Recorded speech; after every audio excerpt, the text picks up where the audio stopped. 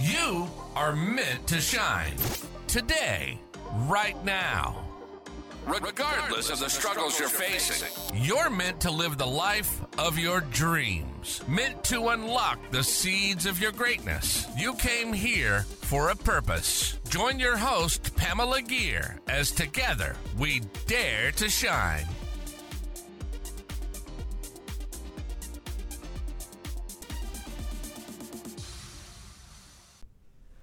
Hi there and welcome to another episode of the Dare to Shine podcast. This is your host, Pamela.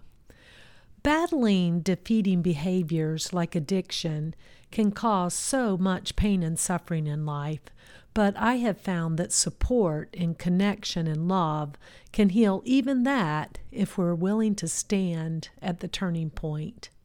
If you tuned into the first episodes of the Dare to Shine podcast, you'll remember that I introduced you to a young soul, a baby luminary who is learning how to shine.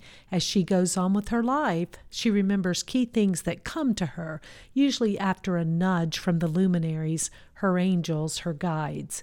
Let's pick up the story, the turning point. It came to her in the middle of yet another battle, a vicious battle, one with bruises and scrapes and eviscerating stabs and so much pain. Weapons had been drawn, sides had been chosen long ago, and many fights with victories and surrenders had already occurred. Even in the face of a victory, she felt the hot breath of another battle coming and doubted her ability to win another round. She questioned her strength to reclaim the ground lost. Her deadly foe was food. Yes, food, that staple of life, that nourishment that is needed, that joyful thing for so many, but what had been her nemesis for so long. She didn't lack discipline or success. She managed complex projects for top corporations and drove herself to work long hours to strive with her teams for excellence. She was a lifelong striver. She worked to achieve more, to be more, to learn more, to do more, all worthy goals in and of themselves. But so many of her accomplishments, goals, and dreams had been laid to waste with another round of self-flagellation, another battle, another defeat. She experienced the constant feeling of not being enough or doing enough, clothes that didn't fit, aches and pains exacerbated by weight, huffing and puffing up the flight of stairs, snoring and keeping her husband awake. Her disgust with herself, her shame was ever present, but she felt she could not gather the strength for another fight. She so badly wanted to lay down the arms in her battle with self. Oh, a gentle soul cried with great compassion to the rest of the luminaries, how can we help her? How can we alleviate some of her deep suffering? She just cannot see how beautiful she is. She is so much more than this physical body. I have an idea, another soul said. She was in that 12-step group many years ago. At some level she knows. Let's help her remember. She seems to think she has to do this all by herself. They whispered some words she knew but had forgotten, phrases that allowed for the help she needed. The words floated across time and space. We stood at the turning point. We asked for protection and care with complete abandon. At the beginning of another battle, she heard the words. She stopped and looked around. At a very deep level, she knew the feeling of complete abandon. She put down her arms and she cried out to God, the Creator, the universe, "Help me!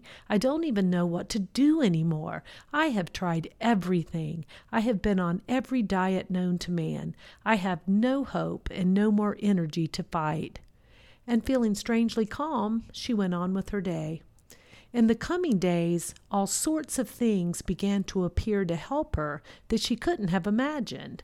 She was watching Good Morning America, and one of the anchors was extolling the virtues of a particular food plan. She found enough willingness to get out her phone and purchase the book on Kindle. She began to read it that very day.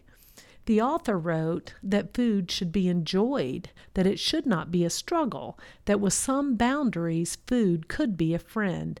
"That," she exclaimed, "I want that." She began to follow the plan, and to her total surprise, it seemed easy, at least easier than the constant battles. The pounds melted off, and she realized that God was doing for her what she could not do for herself. The luminaries knew her gratitude, and they stood strong with her every day, and without the daily battles, she found it so much easier to shine. A few self-reflection questions.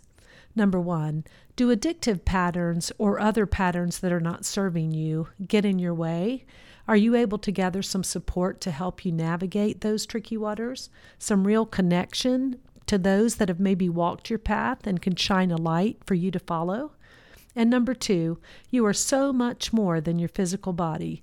How do you really remember that and find the faith and strength to start to heal yourself?